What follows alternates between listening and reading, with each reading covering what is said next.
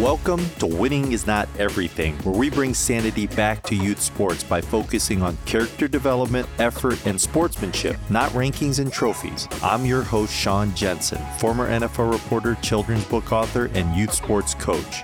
It's a common theme of this podcast and the stories I share, diving deep with a highly accomplished person, someone others put on a pedestal, given all the usual signs of success, but having that person share the struggles and challenges they endured along the way, especially early on. Well, Jason Moans is one of the most highly successful coaches in his state and the country, and he honestly shares what he wrestled with growing up in this episode. Let's get to it.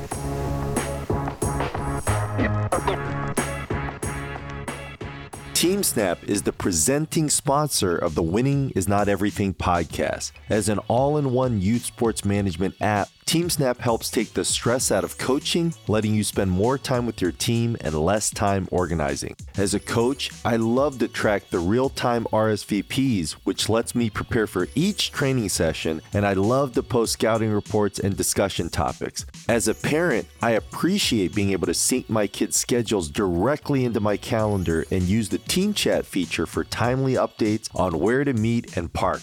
Download the TeamSnap app in your mobile app store or visit teamsnap.com/winning for more information. There's an old saying, experience is the best teacher. Jason Moans is undoubtedly a very successful high school football coach, but challenges and insecurities from his childhood have deeply impacted how he relates to others. Find out what I mean and stay tuned.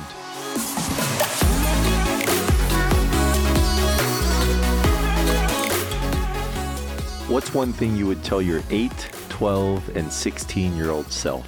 That's tough. My first thought was a little emotional, just talking about my dad and just, making sure that take advantage of all those opportunities.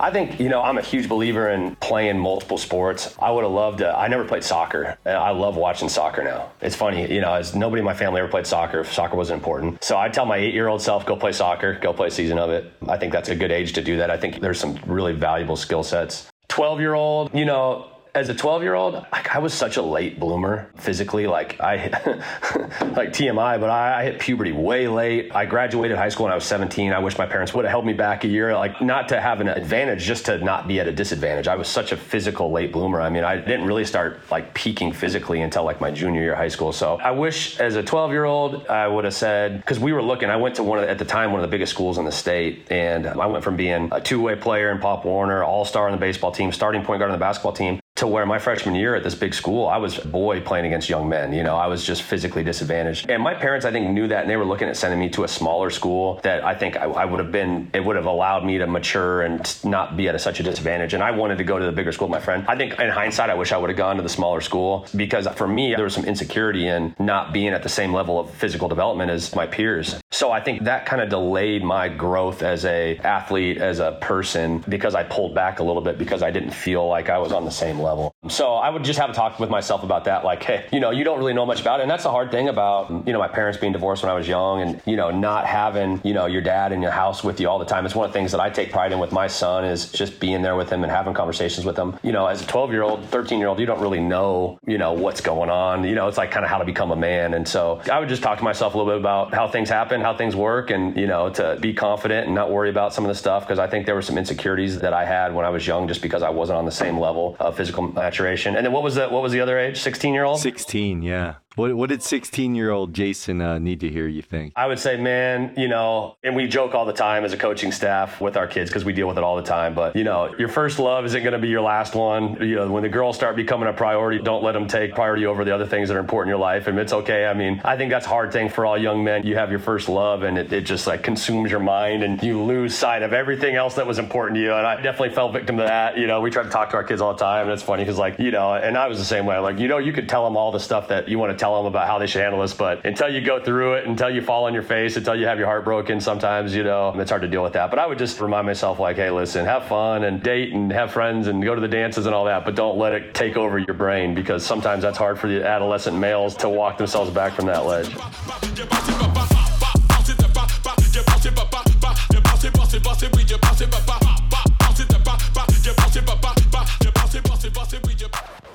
Looking back, what's something you appreciated about your parents' influence as you grew up? Yeah, my mom, she was a ball buster in the sense that like she was awesome. And my mom was a great coach. That's the thing that falls through the cracks sometimes is everybody's like, oh, his dad was a coach and that's why he coached. But my parents divorced when I was really young. My mom, really raised my sister and I. My mom owned a dance studio. She was a cheerleader in college at Arizona State. She started a dance team and started business, was very, very successful, won an Entrepreneur of the Year for her category, and had, I think, over 300 girls on her dance team at one point. But she was a phenomenal coach, a phenomenal teacher. She was excellent at building self-confidence in young girls. And so that was something that was really cool to see. And, I learned a ton from her. So, yeah. And, I think the thing with my dad, and it's something that I carry on as a dad, is tradition. My dad was so awesome with traditions. We had so many, Christmas Day after our presents, we'd go see a movie. And there were certain things that there was traditions. And I've tried to do that. I do a thing with my kids every Friday. We call it Donuts for Dubs. And you may have seen it on Twitter before because I do a little hashtag. I've been doing it since my daughter was 2 years old. And it started with my daughter before my son was born, and now my son's part of it. And we have donuts as a family every game day, every Friday. We haven't missed it since my daughter was 2 years old. And so just little things like that. I love traditions. That was big to my dad, and it's really important to me. And, we probably have 20 different little small traditions that don't mean much to somebody on the outside, but mean the world to our family. Coach, you have such influence in your community. What's one way that you try to help and serve others and maybe be involved in the community? Do you volunteer at any nonprofits or anything like that? Oh, man, I probably need to do a better job of doing that. I think, honestly, we get our football program involved in a lot of different volunteer opportunities, and we try to use that. Obviously, we've done some great things, but there's a group called Gigi's Playhouse, which is for children with Down syndrome, and we hosted football camps for them. And so we've gotten involved in a lot of different ways. I think that's probably the next step. I think when I got the head job at 30 years old, and I just was grinding, to build a program. I wanted to build a nationally recognized program. I wanted to not just be the best 4A team in Arizona, but I wanted to be the best team in Arizona. And I think there was so much tunnel vision on just the program building. And I think that's probably the next step for me is, you get to a place where you've established those things that you worked so hard to establish. And then you take the next step, which is you start thinking about almost a little bit of the legacy. Okay, now I've got this thing really rolling. Now I need to start putting some time and energy and attention into really giving back to the community that supported me so much. And I feel like that's probably the next chapter for me, honestly, is I haven't done it to the extent, when my career is all said and done, I hope that I can say, when you ask that question, I can list off 20 things that I really did. But for me, honestly, I think right now I've established my roots in this community. I started coaching youth football here when I was 22 years old. I'm 41 years old now. I'm going on 20 years of coaching football in this community. Yesterday was amazing. So we had a youth football game. We were in here. We come in on Saturday morning, 7 a.m. for treatment, 8 a.m. we run and lift and we watch film, and kids are out by about 1 o'clock. And there was a youth football game going on. It was 9 and 10-year-olds. And one of my assistant coaches said, hey, there's a guy out here that really wants to meet you. And he's been dying to meet you. And so I went out there, and it was a kid that I coached, I think my first or second year of coaching youth football. And his son is now playing on that youth football team. And it's still the same program. So I started this youth football program when I was in college called the Scottsdale Argonauts. The reason they were the Argonauts because my dad was coaching in the CFL, and I had him send us the helmet decals. And that Argonauts program that we started back in 2002 or 2001 is still going. And so this player that I coached when I was 22 years old now has a 9-year-old son playing on the Argos, the same team that he played on. And he showed me a picture. His son's wearing the same number he wore. And to me, I think that's been my legacy. Is I'd like to think I've had a big impact on a lot of young men and young women that have come through,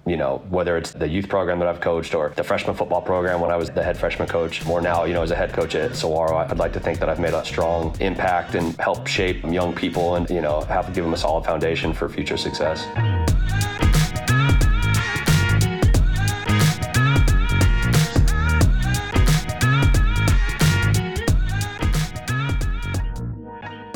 Coach, what's a value or something that you really try to instill in the young people that you coach?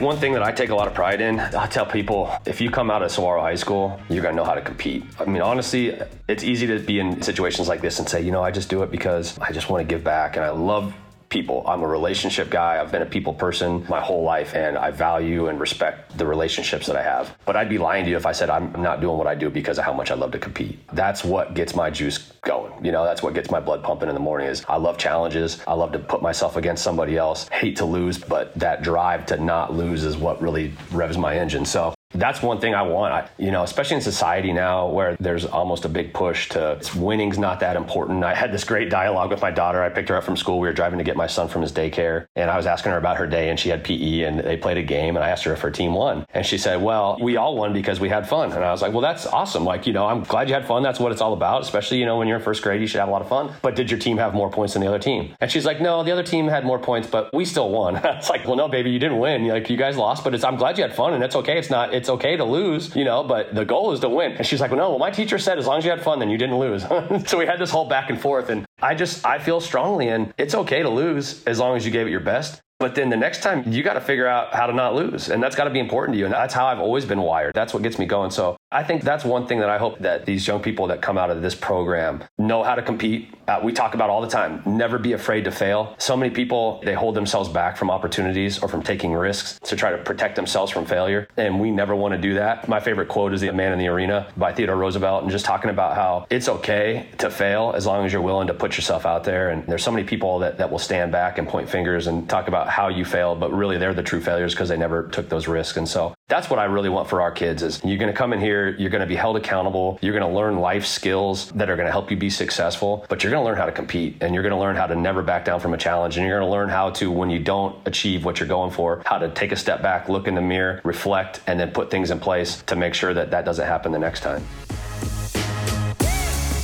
Before I close, I want to share something special. My presenting sponsor, TeamSnap, and my video series, Model Student Athlete, are thrilled to present our first Coach of the Month. We want to shine the spotlight on coaches in youth sports who are making a positive impact on young student athletes. And our first honoree is Ryan Duber, the Director of Goalkeeping for MSYSA Olympic Development Program in Maryland. A teacher, Ryan played at Hood College, and he says he's inspired to coach because it's his way to give back to a sport that's provided him so many opportunities. Congratulations, Ryan. Thank you so much for tuning into this episode of Winning is Not Everything. Please make sure to like the podcast and subscribe to the podcast so you can immediately get the latest episode. If you have any questions or comments, please visit my website, SeanKJensen.com, and go to the contact page. You can even leave me a voice recording. And of course, I want to thank my presenting sponsor, TeamSnap, the go-to must-have app in youth sports. Winning is not everything, but the 3 H's to be a real hero in life are hustle, humility, and heart. I'm your host, Sean Jensen, and we'll see you again next time.